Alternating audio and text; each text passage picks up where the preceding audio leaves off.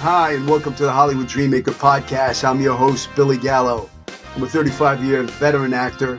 I'm the kid who came out to Hollywood with $200 in my pocket and a one-way ticket when I was 18. Didn't know a soul out here, and I've been living my dream ever since. I've had an amazing career. I've been an Academy Award-winning film, blockbuster film, hit TV series. You name it, I've done it, and I got the IMDb credits to prove it. 6 years ago, I opened up my own school, the Manhattan Actor Studio, where I found my true passion. That's teaching the craft of acting, but not only teaching the craft of being the guy. Success leaves clues. I know how to make dreams a reality. I did it for myself, and I do it on a daily basis for my students. And I can help you achieve yours. Welcome to my podcast. Let's get started.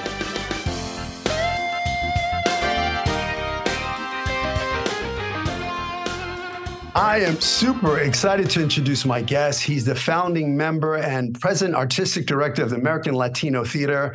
He's produced and directed an array of plays, poetry slams, television pilots, radio shows, documentaries, an animated series, and feature-length motion pictures. One of them is a film that I star in opposite Danny Trejo called First Strike or Strike One. What's it called? First Strike? First Strike, yeah. We changed the title on that. I want to welcome the very talented David Meiselman to the podcast. Welcome to the show, brother. Thank you. Thank you for having me. It's good to see you. It's been a minute. I know. It's been a while. I'm trying to remember the last time we saw each other. It's got to be, years ago because... Yeah, well, the last time I saw you was a few nights ago on screen, and you were an angry police officer. Yes, I was an angry police officer in First Strike. Yeah. So, I created this podcast to inspire other artists to follow their dreams, right? If a kid like me can come out to Hollywood at 18 with $200 in my pocket, a one-way ticket, didn't know a soul out here, and make the dream a reality, then why can't the listener out there? A guy like you come from Chicago. You came from Chicago, right? Yes. And to be in this show business, and you've directed big movies with big name actors. You've done all of this amazing stuff. So I just want to go to the beginning. Like, when did you know you wanted to be in show business? Wow. It kind of runs in the family. My mother was a jazz singer in Chicago, and my dad ran clubs, nightclubs, and he was a writer. And so kind of lived that kind of gypsy, artsy, fartsy kind of life as a kid. And then I took off for New York when I was 18 and wanted to do theater out there. And of course, New York in 1981 was a very different place. So it was interesting. I kind of got caught really overwhelmed because New York is just such a big, being a kid from Chicago, I thought I had it made. And I realized I was really overwhelmed. And also, I really always wanted to come to LA more than anything else, ever since I was a little kid. So I came out here in the 80s and just made my way. I just started doing a lot of theater, mostly, and started out acting. And then through that process, realized what I really, really wanted to do was direct. But I didn't know how. I mean, how do you go from acting into directing? So I started to learn how to direct theater, but how do you transition into film? And that was an interesting process. And the first project I did was in the late 90s. Did a horror project that has never been seen, kind of like trial and error. So we took other people's money and kind of made a Blair Witch type project film called LA River Stories, and learning on the job, and I would tell anybody, it's like what you just said. You come here with $200 in your pocket. You try to find your way by finding the right people and the right things, and you just do it. You just get out of your own way and just do it. I mean, I don't know any other way to explain it. I mean, I didn't go to film school. I went to college, but many colleges before I even got a degree, and it was in fine arts, which I really kind of don't really apply it to what I'm doing now too much. It mostly, I would say, and mentoring. I mean, finding people in your life that are older than you, that you can, that inspire you, and then work with them, volunteer your time, work for free, learn, suck as much knowledge as you can. And I've had several people over the years that were that for me, till you get to the point where you just kind of fall in, you find your own place in life in all of this, and don't quit. I mean, that's really the thing. I love Every single person I heard, I just heard Leslie Jones this morning tell somebody on this show that she's doing on Comedy Central about, did she ever think of anything other than doing comedy? And she said, no. She said, the only person that gets in your way is yourself. That's it. So, and that's the truth. If you really want something, do it. And my advice today for a young person is there are tons of wealth here in town in Los Angeles of workshops, acting classes. I mean, look, you teach, going to the actor studio, where you're at. People like myself. I mean, there's a writing workshop that I do scholarships for younger people called Page Crafting, people that want to write. I mean, now you can virtually just take your iPhone and create your little own short film and put it there online and run it through the film festivals for virtually nothing. And you just keep doing it and doing it and doing it and doing it. And you know what? You get better. You get good at it, through time. I think that's kind of it. No, that's great advice. Great advice. I tell my actors all the time, when we got into the business, in early 80s, whatever, it was just a different time. You actually had to actually book something to get some footage of yourself, but now there's no excuses. They have a little movie studio in their back pocket. I mean, they literally, write a script, shoot it, edit it, everything there, have their own TV station on YouTube or, Vimeo, there's no excuses. It's all there for them. Yeah. And you're right. And even now, I mean, the other thing is I'm learning from younger people. Because a lot of the technology it's recent. It's only over the last 10 years. And it's continuing to evolve. I mean, the film that you and I did a little more than 10 years ago, that whole way of how films got distributed and put out there is totally different. So it was like more traditional style. A company picked it up and then they put it on the stations and then they began to stream it. And then what I began to notice recently was it just kind of disappeared into the background. So I've resurrected it. I pulled it out and repackaged it and put it on Instagram and all these different things, all these different social media, and put just a little money behind it. And all of a sudden I got a whole brand new audience. I got a bunch of kids in their early 20s now that have never seen this film. They love Danny Trejo and they love you and they love this film, and I was like, wow. I mean, it's great. I mean, it's like I looked at it and I got inspired by that, and I started doing short films again.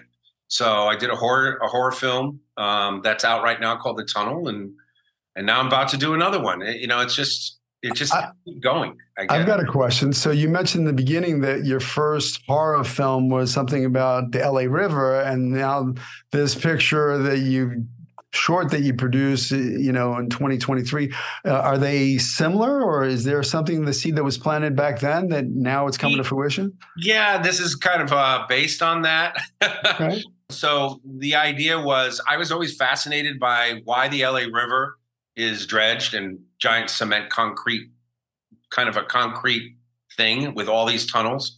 So I started investigating it, and of course I found out that it had been done almost 100 years ago, and over time it evolved. And those tunnels have been used for movies like Them. I don't know if you remember that with the ants, where these ants were giant size, and they would grab people and take them into their colony in these tunnels. So I think that's the last time I ever saw anybody do a horror film with it. So the idea was to have these creatures that live in the tunnel, and they come out and they grab people and eat them. And we did this over 20 years ago, and it was a flop. I mean, we really did such a bad job with it. But we didn't know what we were doing, and we didn't have a script. But the thing was, we went out there and we just did it. We shot it. We were with a group of friends, and that idea kind of stuck in my mind. And so we actually wrote a feature version of that, way different. And it's been sitting around for about 5-6 years. And then I decided, let's do a spinoff. Let's do a short of this. So we shot it and then put it out in the film festival circuit, and we made it into 33 festivals and won like 37 awards. That's amazing. And we're at the Culver City Film Festival on December 5th. It's screening at the Cinemark, and it's doing exceptionally well. And again, there you go. I mean, you just don't know unless you're out there doing it. There's really, like you said, no excuse. You can always write something. You can always shoot something. I mean, look, all the more famous Hollywood writers that have done stuff, I would say maybe 5% or a little more of their materials actually got done. They have so many scripts and so many ideas, and a lot of stuff you work on, and it just, it just doesn't come to fruition, but it leads to something else. It gives you an idea. Hey, maybe I'll go in that direction, or you go back to it some years later and do a rewrite, and then it gets done. So, I mean, I just it kind of like, I guess when you were saying back in the day in the 80s, when if you were a film actor, you were only a film actor. If you did commercials, you only did commercials. If you're a TV person, it was kind of taboo to cross over. You were looked down upon. If you were a movie star and you didn't do not anymore. Everything is all over the place. Everybody's crossing over into all sorts of things. There's so much wealth of info. A lot of people are doing podcasts. I mean, look at you. I think this is the best time ever for Hollywood, the best time to come, the best time to be artistic and commercial at the same time. That's the other thing. There was this whole thing of, I'm an artist. I don't do that. You're selling out if you do something commercial. It's bullshit. Yeah. I mean, sorry, you were cursing, but everything leads to something. Everything is, what's his name? Michael Caine always said there's no small parts. Mm-hmm. He did everything he was offered, and he's right. I mean, it's true with anything, and again, it just goes back to, I did this thing so many years ago, and now here I am doing this, and who knows what'll happen with it. I might get a feature done out of it, which would be cool. And I get to kill a bunch of millennials and Gen Zers. Yeah, work leads to work. It's I was that actor. I was a serious theater actor from New York, Lee Strasberg Actor Studio. Came out. I don't do commercials. I don't do that stuff. Till I saw Robert De Niro on American Express commercial, and I was like, wait a second, hold on. And then I saw my friend buying a big house, and I'm like, how is he buying this big house? And he had a bunch of national commercials running, and I'm like, what am I doing? I need to start doing the commercials. And once I got into that world, I mean, I made a lot of money and it was great. It was one day's work and I got residual income. I mean, it was just like, I did let's say a Snapple commercial that led to 5 Snapple commercials. I mean, there was, I worked a day and I was able to take care of my son and not have to worry about, how to pay the rent because of those commercials. Right. And those commercial directors now that I work with back then, they're directing huge feature films now. Right. So, that's the path for a lot of those directors is they do some music videos, they go to commercial land, but they always want to go to the, film and television side. So if you work with them early on, you establish these relationships that, when they're casting their big movie, they go, hey, I remember we did 3 commercials together, so it's a great way to network and, really be able to, pay the bills. So I tell actors, do it all, everything, voiceover work, commercials, theater, whatever is, open every revenue stream possible. So you're not having to wait tables. Right. And keep yourself out there meeting people. I mean, you never know. I mean, I know so many actors like yourself who will work with younger directors that are just starting out, who've got a fresh new idea and go, hey, this is kind of cool. Where's this kid going to land? What is this project?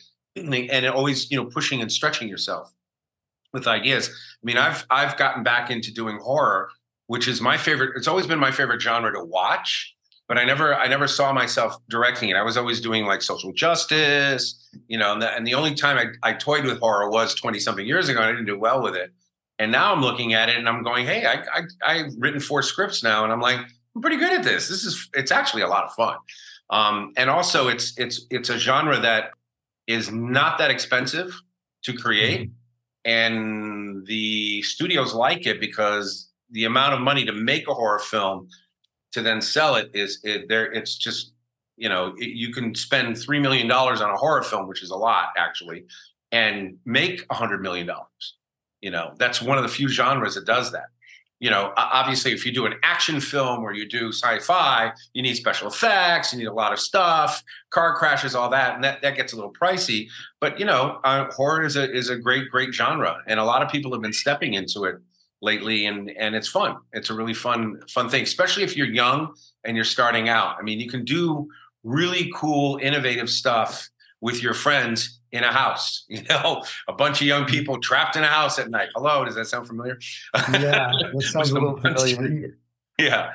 I like that little film that you're talking about a bunch of kids trapped in a house on Halloween. That Night of the Demons was the only horror picture I've ever done. But it's got such a huge fan base. So, these horror conventions, I mean, every once in a while I go to them and it's madness. So, we just celebrated 35th year anniversary for that film. Wow. So, but you're right. I mean, it's got a huge market, horror films. I mean, and they're fun to make. I mean, in my whole career, that's the most fun I ever had working on that movie, is because, it was playtime. It's hard, it was scary, makeup. Yeah. And they're also, you can be very creative. I mean, what was the one that came out, The Quiet, I think it's called, where they had to sign? Yeah. I mean, the other thing is, if you're going to do something horror, I mean, everything's been pretty much done. There's always a demon, possession, priest that goes after, the devil, vampires, werewolves, all of that stuff. Ghost stories are the best, but it's how you tell the story, and what is it that why is your story different than from someone else's? And that's what I always look for, something that's unique. Like with the tunnel, the idea is having these creatures that no one's ever delved into, chupacabras. And it's always been kind of a funny joke thing, a goat sucker, which is really how it started out in the 90s. But the idea was to take them and say they were genetically altered by the government, and they got away and they're hiding in the tunnels and they're going after the homeless. So you start coming up with all of these ideas and you realize, hey, if I get 3 or 4 locations and I don't necessarily have to show them, I can show them grabbing somebody and then don't reveal the creature till the end. Mm-hmm. It's a very unique new way of scaring and giving people something else to fear at night when they go to bed. That's cool. I mean, I've there's the legend of the chupacabra. ¿Dónde está mi niños? Right? Yeah. It's great. That's awesome. I can't wait to see that. Yeah, it's the short's out now. Again, that's a spin-off of it. We're planning to do another short just for the heck of it in February, because this one did so well, with another variation to it. And make it even more scary than this one. And hopefully we'll do a whole series of little shorts and gain an audience from it, which I think would be kind of cool. I like the short film format. And I love anthologies. Like there's this series called Love and Robots, which is on, I think, Netflix or Amazon. No, it's Netflix. And it's animation from all over the world. But it reminds me of like the Twilight Zone. Everything has got some kind of strange twist or morality to it, and they're anywhere from 5 minutes to 20 minutes long, and that's neat because you get to see like 13 different projects from filmmakers from all around the world. And I think the short has come back. There's a lot of streaming services now that are just doing shorts, which I think is which is kind of neat. Well, that's what TikTok. If you think about it, people are doing TikTok stuff and Instagram. Those are basically little short vignettes, comedy mostly, or dance pieces, and that stuff is great. And it'd be nice to see more of that, because then you can just sit down and watch something real quick and get it and be entertained. And then you don't have to sit for 2 hours or have to watch an entire series, which is fun too. But, that's the other thing I would advise. Start doing shorts first if you get into this, if you want to get into this business. And again, you can as an actor, you can get your friends together, use an iPhone and cut the thing on your own computer and put it out there. And you got it made. You can do dramas, you can do horror. You can do some really, really cool stuff. I tell my actors all the time, create, right? Use your resources. You have, I have the studio here, and, I've been here for 9 years. My actors, this is a safe place. They all, grow, and I wrote the script, and I edit and I shoot, and, they collaborated and they created a short film. And I think it's playing at that same festival as you. It's called The Ride. Mm-hmm. And it's cast like 20 something of my actors here at the Manhattan Actors Studio, and they just won Best Ensemble Cast in the short film festival. So I'm like, that's awesome. And it's just proof. Now they're walking red carpets, they're rubbing shoulders with other filmmakers, there's no excuse now. You have to create those short films. And those short films, now they did the short film and they learned from it and they made some mistakes, and now they've grown as artists, and now they're attempting the feature. They've been sitting down and writing and collaborating, and they bring pages in and they work them. And that's what it's all about. It's about creating art. Right. That's exactly what it is. And it's a process, and I think the great thing about it is that, as you get older too, I've gone through phases where I just I don't want to do this, or this is a bummer. And you get there's always something that happens that re-sparks you, and for me, we had COVID. And so I was kind of shut down for a couple of years like everybody else. And I just decided, you know what, I'm going to start writing. I joined this workshop and started writing. My favorite thing was on Sundays that you could read 10 pages with a group of people online on Zoom, other writers, and start reading our stuff. And that's like the fire came back from just doing that, just being creative and not stopping, and again, it goes back to, am I going to get in my own way and sit at home and mope and go, oh man, I got nothing to do. And then this writer strike happened. Am I going to sit there and go, I don't want it? No, it's like, okay, this is an opportunity to write and to come up with ideas, and then call your friends and hey man, I got this idea to do this short film, horror film. Will you do the music? I have friends that are musicians, and that's what I did with The Tunnel, called two really good friends who are fabulous musicians and sound designers. And they did it for nothing. They were bored as well, and they needed to create something. And I said, look what we got. They looked at it and said, this is cool, man. I want to do the audio. Actually, in The Tunnel, the guy did the sound design. He lives in Hawaii. His son, who was 3 at the time, could scream in 2 octaves at the same time. So he took his voice and then created the creature's voice. Because he heard that sound from whales. And so, because you're in Hawaii, you hear a lot of whales and stuff. Yeah. He took it and he made it this kind of whale sound with it, really creepy, original kind of sound. And that's the monster's scream now. Their screeches as they come for the person. And I was like, that is really, really cool stuff. And that's what I love about this part of, as far as art, is that you have to write, you have directors, the costume people, the makeup people, your lighting, the art direction, all these different people collaborating, and then your audio, your music, and then all the sound design. It's such a great thing when you get a group of people together and you put something out there and it gets done and you go, wow, because it's probably one of the few collaborative art forms that's out there. I mean, most of the time, if you write a book, you write a book, and performing too, the actors come in and they've got all this stuff to do with all these different people. And one of the things I like to do also for me is on the set, I played the music to creep the actors out, to set the tone. So I had some of the music done in advance, which was kind of cool. We played it on the set and they were just like, wow, is this in the movie? I go, yeah, it's really creepy. So yeah, that stuff is a lot of fun to do. So again, just don't stop, just do your thing.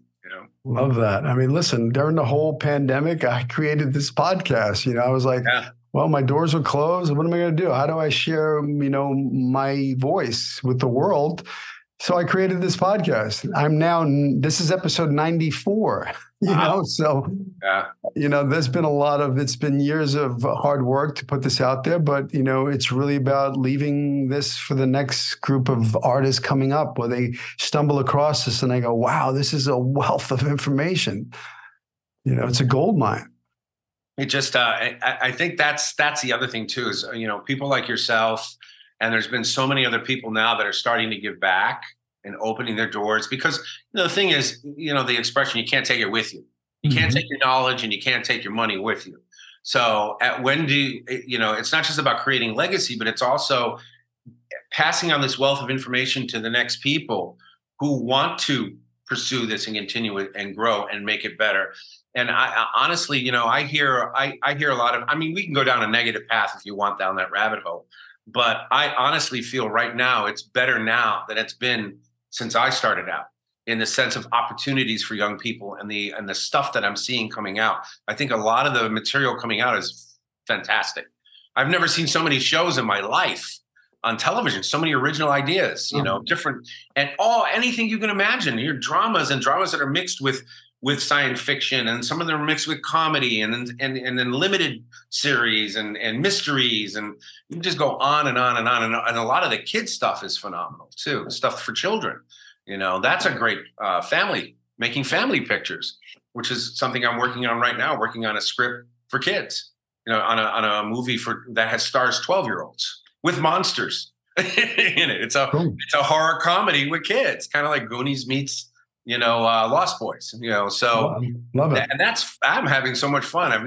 You have to get in the minds of 12-year-olds and bicker, and it's not hard to do. You just go back to 5th grade and go, okay, how would I say that? How would a 12-year-old react to another 12-year-old in a situation compared to adults? Yeah. So yeah, You're that's a right. lot of fun. It's a lot There, of fun. you know, when I came out here, there was 3 networks. There was ABC, NBC, and CBS. Right. And HBO was just coming, you know, fledgling new, you know, network, you know. And I helped start the Fox network with my television show because there was Yeah. no, you know, there was no Fox network. But now there's everything. I mean, you know, it's crazy how much stuff out there. And, you know, actors really, they have an opportunity now because of the pandemic. You know, now casting directors are more likely to see an actor that they've never, you know, instead of bringing him into the room back in the day in front of producers, you know, I don't know, you may, you know, make me look bad. So I'm not going to bring you in. But now they have you self-tape. So I'm willing to take a look at it, you know. So now it really doesn't even matter where you live. You don't even have to live in LA. I mean, you could be in wherever, Texas, and shoot a self-tape and get it to a director. And if it's there, the performance is there, and I go, oh my gosh, that's the guy, I want to hire him. Yeah, you know, exactly. But back in the day, that kid would never got a shot. No, and you'd be lost. I mean, I remember the photographs. You know, there was a headshot, and then you had to call the person in, and I can't imagine being a casting director because I mean, I've cast. The first time I cast something was in the 90s, working as an associate producer on someone else's film. And so I got stuck with the casting directors and literally stuck. It was like 4 days of auditions all day long. And I could see how, you know, even if you were talented and good and nobody knew who you were, you came in on the 3rd or 4th day and all these people here watching, they're exhausted, they're tired, they're burned out. They're like, oh my God, here we go, you know, kind of thing. As opposed to now there's stuff you can see. And if it's curated and it comes in, you can watch stuff very quickly at your leisure, you know, and say, hey, have you seen this kid? Look at this tape. This is amazing, you know, and you've got to, you know, you don't have somebody who worked an 8-hour day sitting at a table watching one person after the next person, you know, as opposed to, hey, I've got time to go through all this stuff. And it's the same thing with the film festivals. You know, I just heard a story. 2 really, really famous writers for horror went to the Pepperdine Film Festival about 4 years ago and saw the shorts and saw this one short, and they flipped and went to the 2 writer directors, students, and asked them, hey, do you have a script? And they said, no. How would you? We'll work with you. And they did 30 versions of it, and then they made a feature, and it went all the way, and it became a studio film. Now these guys are working. They're working directors. They're 3 pictures in, and it's one of those stories where they said, had we not gone to that festival and seen this work, you know, because in years before there was no access to any of this stuff, and now stuff is streaming. So there's an opportunity. These guys would have never been discovered. I mean, that's my whole point. And so, I mean, you don't know unless you're out. You got to put it out there. But also, there's, again, more opportunity now for that to actually happen. And in our day, there really, really wasn't. You had to really put your foot like a vacuum salesman. You put your foot in the door, you know, they close it and let me in. Yeah. I used to kick down the door. I'd sneak in through the window. You know, I remember I used to go to, like, when I first came out, I went to Warner Brothers a lot, and the guard at the gate said, sorry, kid, you can't come in. And I said, oh, okay. And I went around the building. I climbed the wall. I jumped onto the lot. And I jumped onto the set of Quicksilver with Paul Rodriguez and Rudy Ramos and Kevin Bacon. And they didn't know I just jumped a lot. And I walked right out. They were filming, and they go, cut. What's this guy doing? So I'm an actor from New York. And they didn't know I just jumped a lot. So they invited me. I sat on the set. I met all the actors. It was awesome, you know. But I mean, you got to have that kind of grit, that kind of determination. Like, I'm going to go get this, and I'm not going to take no for an answer. Right. And I think you can still have that. You still have to have that, but you don't have to jump over a wall. No, but now you don't have to. You have social media. You have your phone. You have, you know, you can create your own. I mean, it's a completely different time. I'm not advising for anybody to jump a lot. Now you get arrested. But, you know, it's that kind of hunger and determination that I'm going to go after this and nobody's going to stop me. I'm going to get no's. Cool. Get some no's. I believe every no brings you closer to a yes. Go get as many no's as possible. Yeah.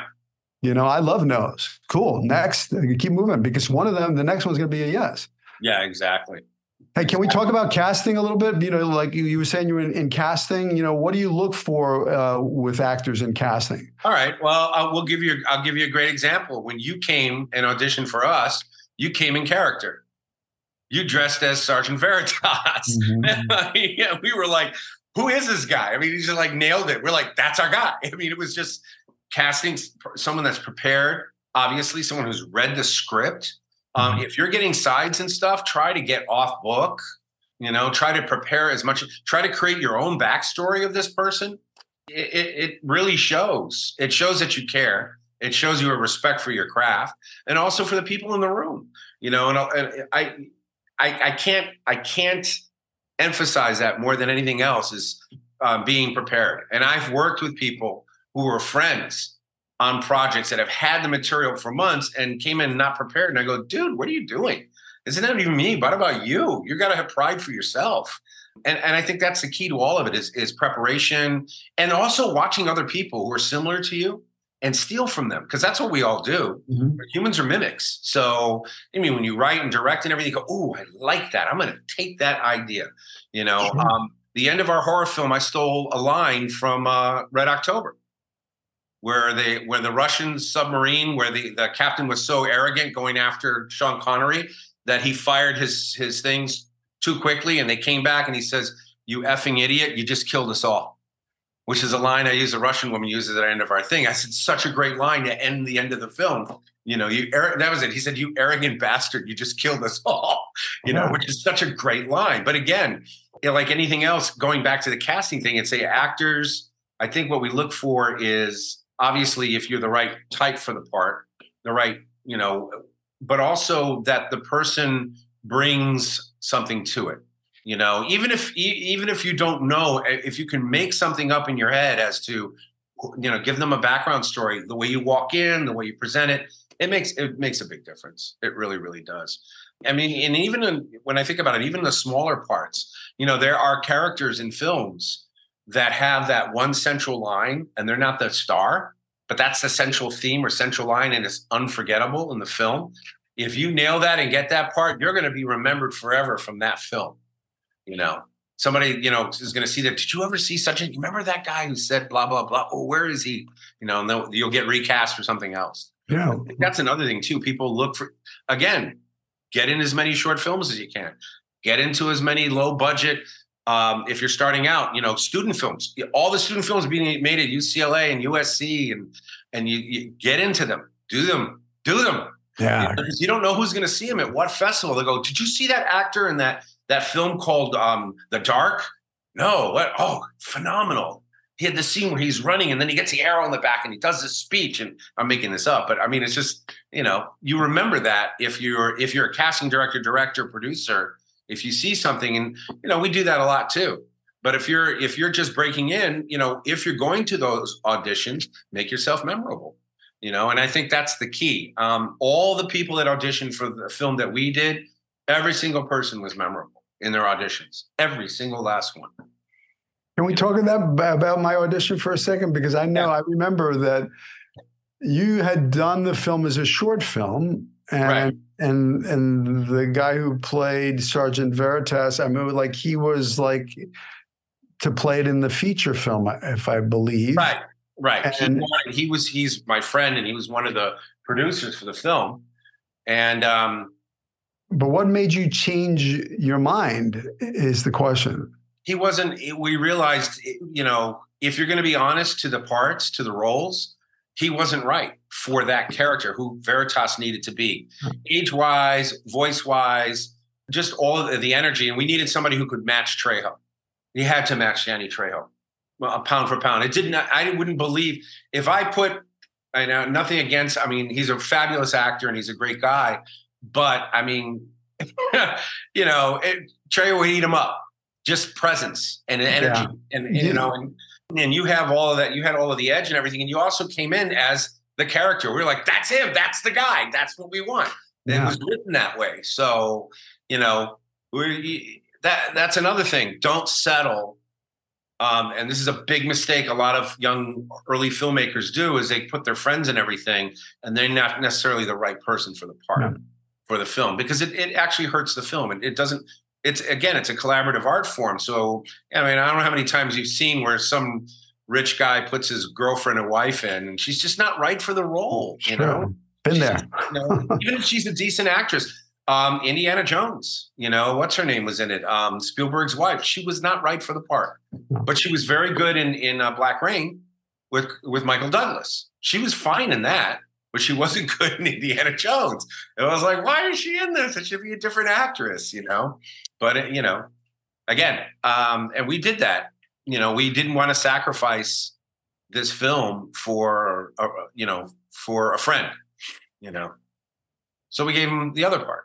And which was a part really hard for me as an actor, because I know I kind of like took his part, and you made him my partner. So in every scene he was on over my right hand shoulder. I felt his eyeball burning a hole in my head. I know, but it looked good, because now he was this big stern presence. Yeah, no, absolutely. He's a big guy, so it was kind of like, now it works. Well, I'm going to tell you, character than him. Oh yeah, it worked. I'm going to tell you a funny story. I don't know if I ever told you this, but. I don't know, maybe like a year prior to making the film with Danny, I was at a pizzeria in the Valley, and I saw Danny Trejo, and I was eating my pizza, and I said, "Oh my gosh, that's Danny Trejo!" I was a little starstruck. This, Machete. So, yeah, exactly. So I walk over to him and I introduce myself. I said, "Hey, Danny, my name is Billy Gallo. I'm an actor. I enjoy your work, and, one of these days we're going to work together." And he kind of looked at me like, okay, whatever, kind of like, whatever. So I went back to eating my pizza, Uh-huh. He was gracious. He took a picture with me. So we took a picture together, shook his hand, and I said, one of these days we're going to work together. So now I get cast in the film, and I go to the table reading, and I sit down in my chair, and right across from me is Danny Trejo.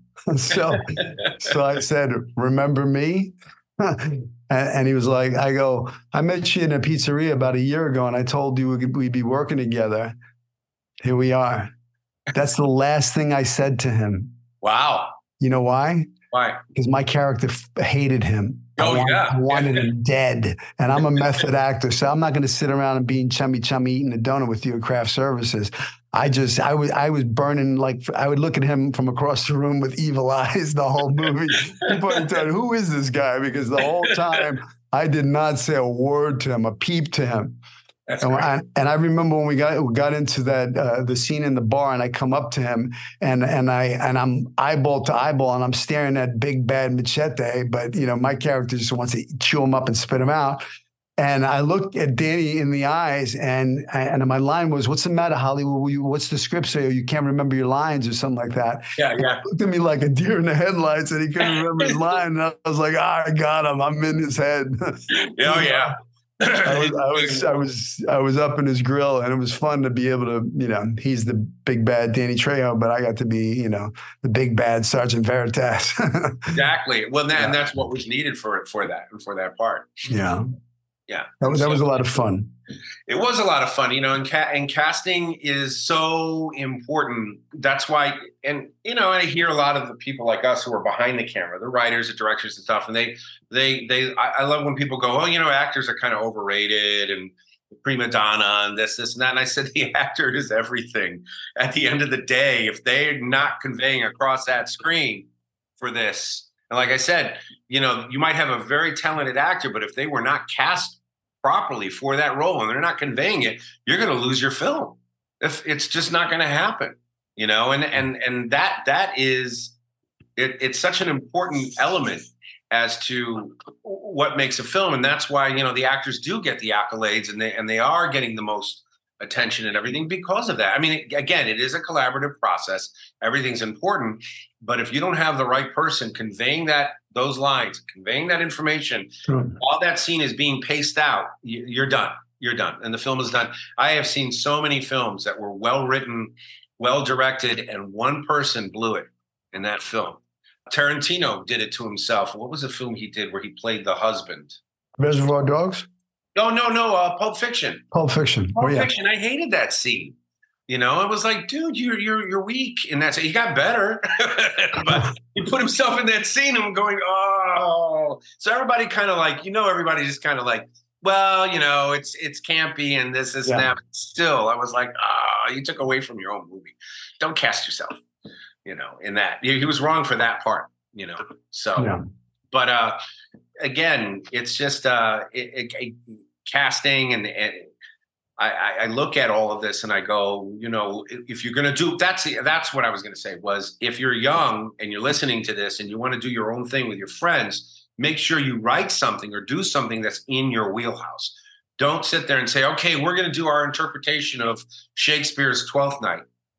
No, not with British accents and stuff. You are now. If you're going to do your own, you know, hip hop version and you're from the streets or whatever, okay, that's cool. And you update the language and make it your own script. That's something else.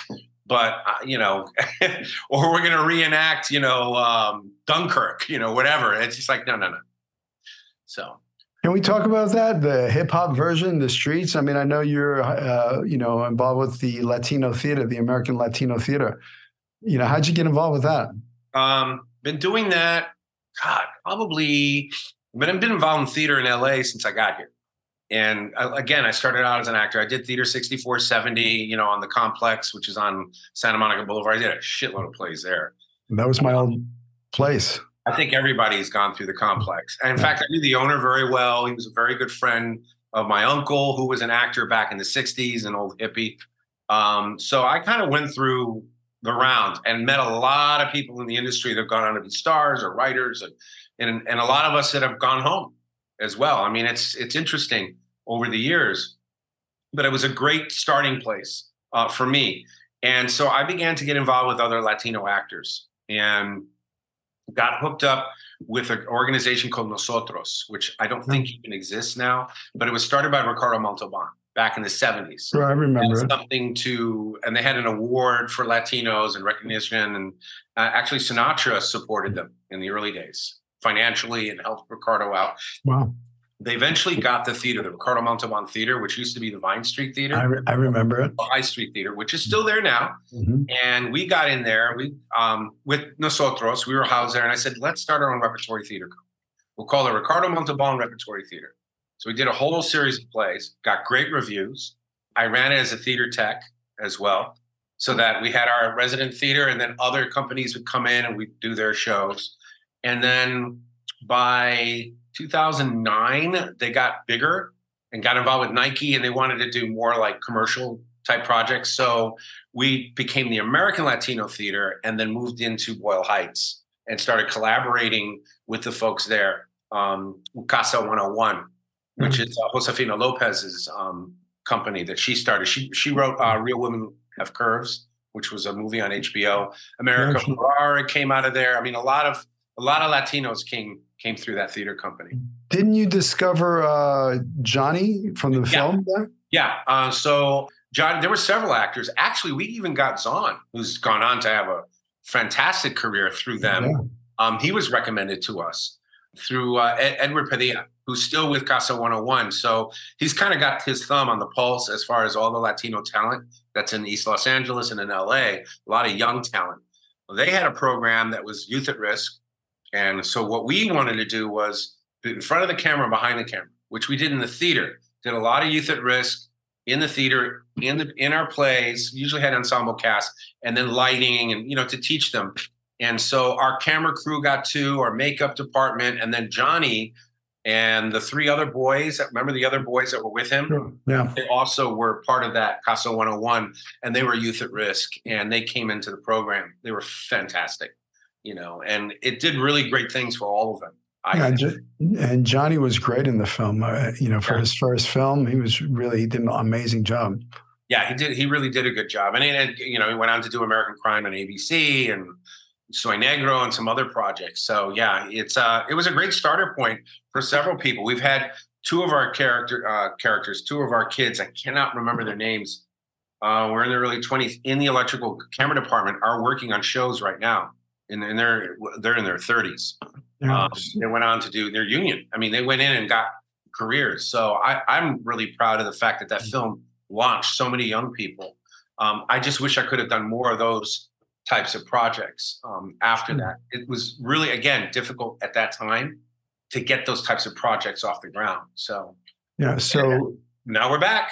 Yeah. So for those young Latino actors out there who are listening to this, they want to get involved with, some of these, American Latino theater, find your tribe of actors and, let them know you're there, because a casting director, will take notice and know, okay, hey, look, who's this new guy? Look what he's doing on stage. And it will tell a director who's doing a short or a feature film and say, hey, I just met this kid in the theater, man. You have to see him. So that's how you get your foot in the door. So, you want to pay your dues. You want to go to work. You want to do that theater. You said you didn't go to film school, but you did your film school. You went out and you made that short, horror project, and you made a lot of mistakes along the way, but you learned. It was on the job training.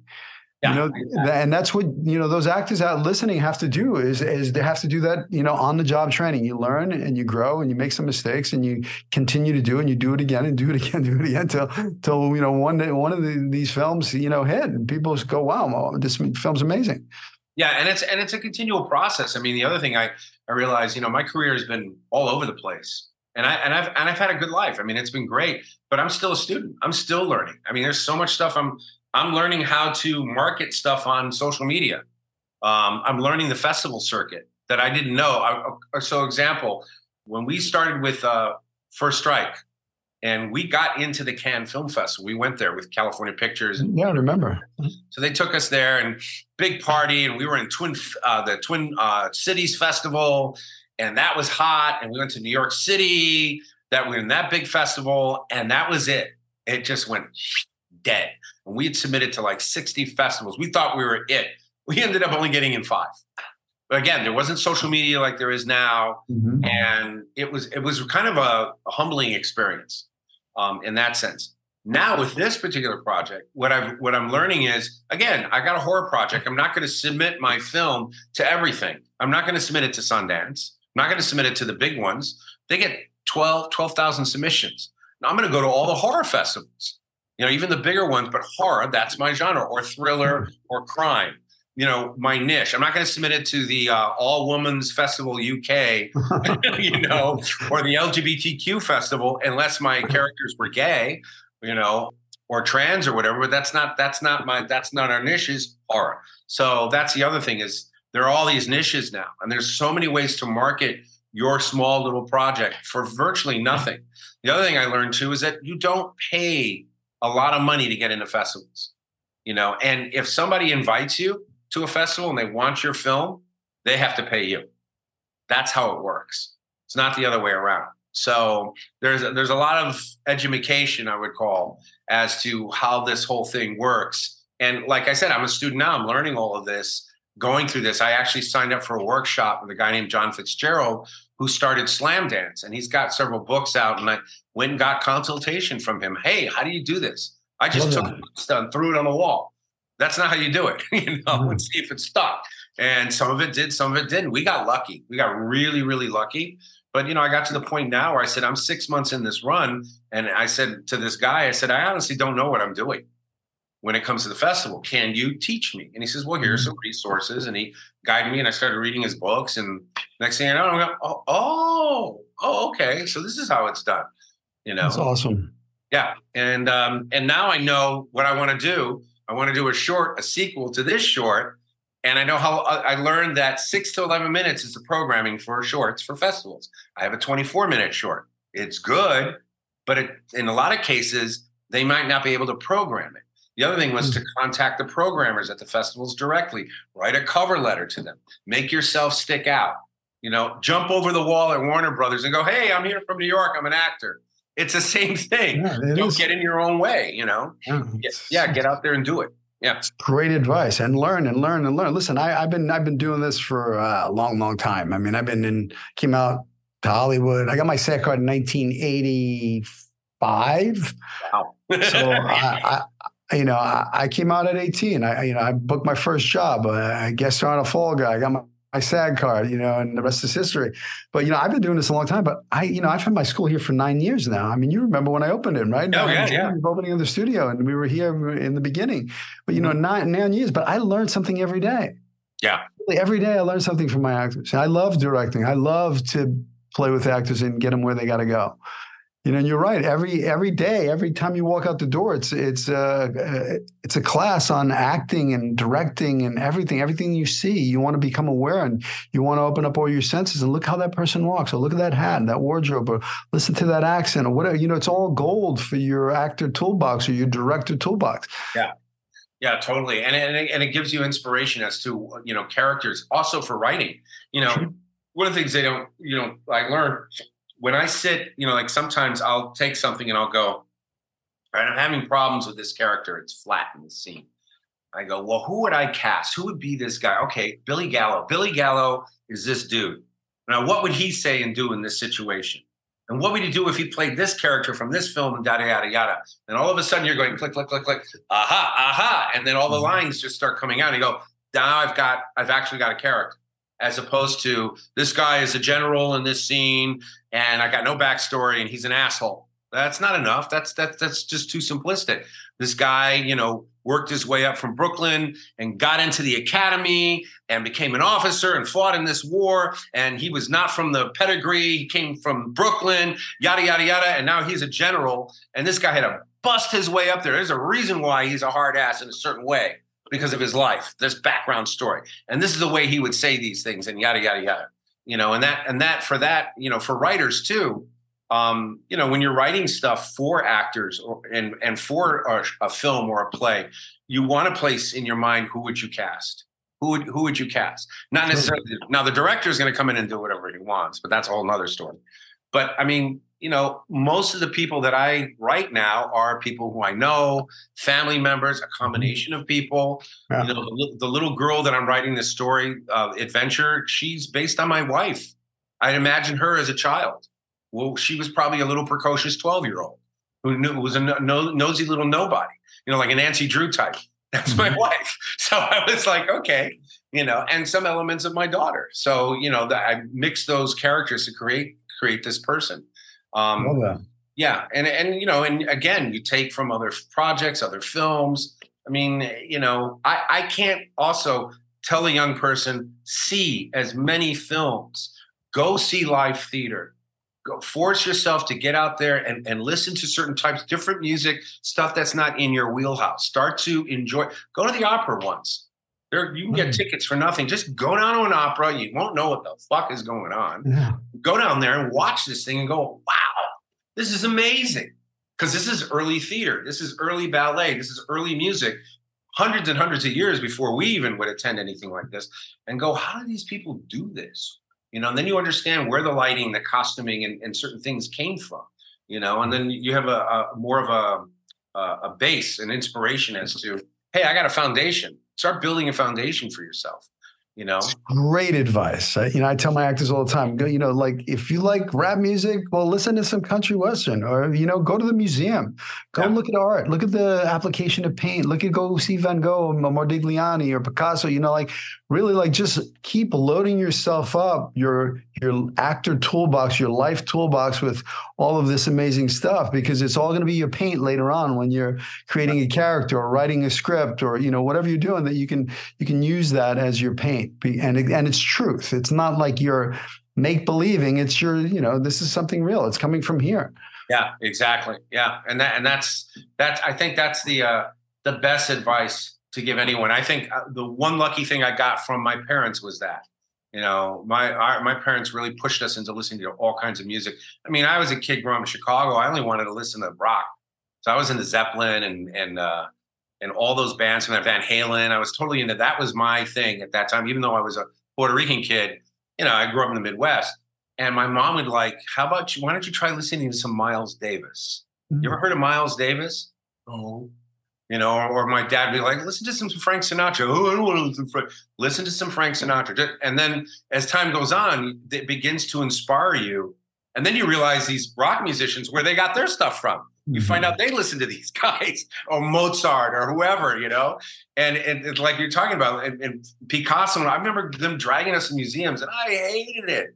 And now I go back and I look at it and I go, whoa, this gave me subconsciously inspiration as to how things are designed and why, and how these things influence you as an artist now, and what you can bring. Like you said, you can go into that little toolbox and then pull it out, for your creativity. Great. Love, It's all just great. love that. So, final question. Okay. So, if you could go back and give some life advice to the younger you, knowing what you know now, what would that be? Ooh. If I could go back and really give you, I would say, really give yourself more credit. In other words, it's that get out of your way thing. I got in my way a lot. Partying, having fun.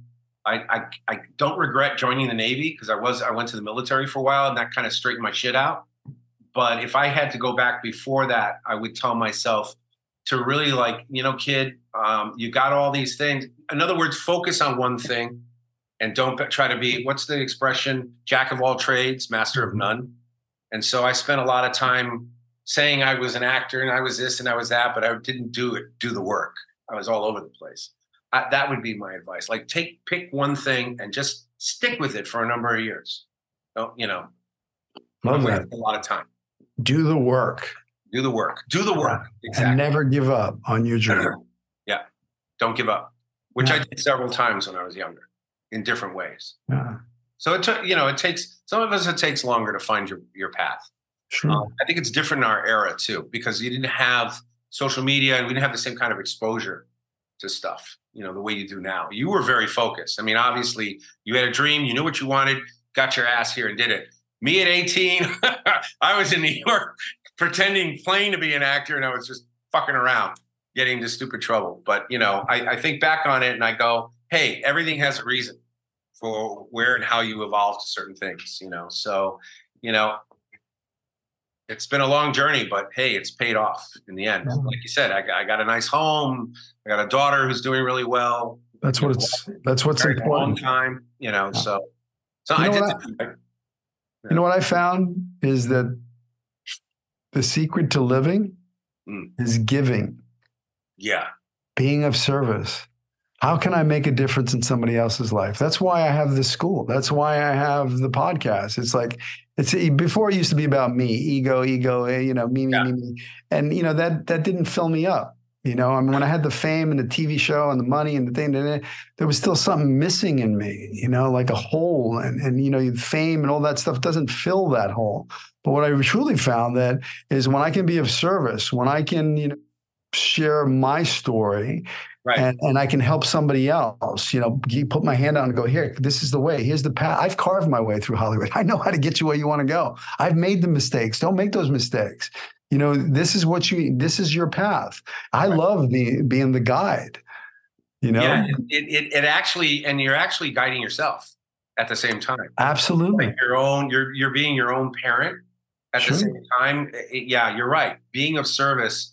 And my wife says, why are you helping these kids? And why are you doing that? And I said, because it not only just makes me, it's not only is it the right thing to do, but it makes me feel good. Like you said, it fills that hole, but it also kind of teaches me. I mean, it keeps me level, and it gives you the inspiration to want to do more.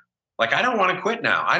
What's retirement? Who retires? I'm going to go on a golf course and play golf and not write or make freaking way, man. Your next project can make you an overnight success. Your very next audition. It's like, just don't give up. Just keep at it. And keep going at it. It doesn't even matter. That's the other thing. People hit the big time. They hit the gold vein and then they quit. It's like, no. Take that and run even harder with the football. Michael Jordan, you look at Michael Jordan, what I love about him with athletes that have all the talent and work hard, they continue to work hard. They don't stop. Kobe, same thing. That guy just kept going and going. Tenacity. He didn't need to. He could quit and just live on his laurels. But why? Yeah. If you're passionate, you love what you do, man. You just pop. That's the key. You just hit the nail on the head. Be passionate and love what you do, and be open and grow and learn, and just never give up on your dream. David, I can't thank you enough for taking the time to jump. I know it was last minute. Jump on the podcast, sharing your wisdom and knowledge. I'm super grateful. I hope I inspire some folks. I hope it was. Absolutely. Really honored, though. Thank you. Yeah, it's my honor. It's my pleasure. And I look forward to seeing you soon. Yes, for sure. We definitely got to hang out. So All right. Take care, brother. All right. Take care. Peace. Hey, thanks for listening to the show. Please rate, review, share this with your friends. Subscribe if you haven't. Please take whatever you get from here, the golden nuggets, and apply them to your career. Go after your dreams with passion. Don't let anybody tell you it can't be done. I believe in you. Follow your dreams. I'll see you in Hollywood.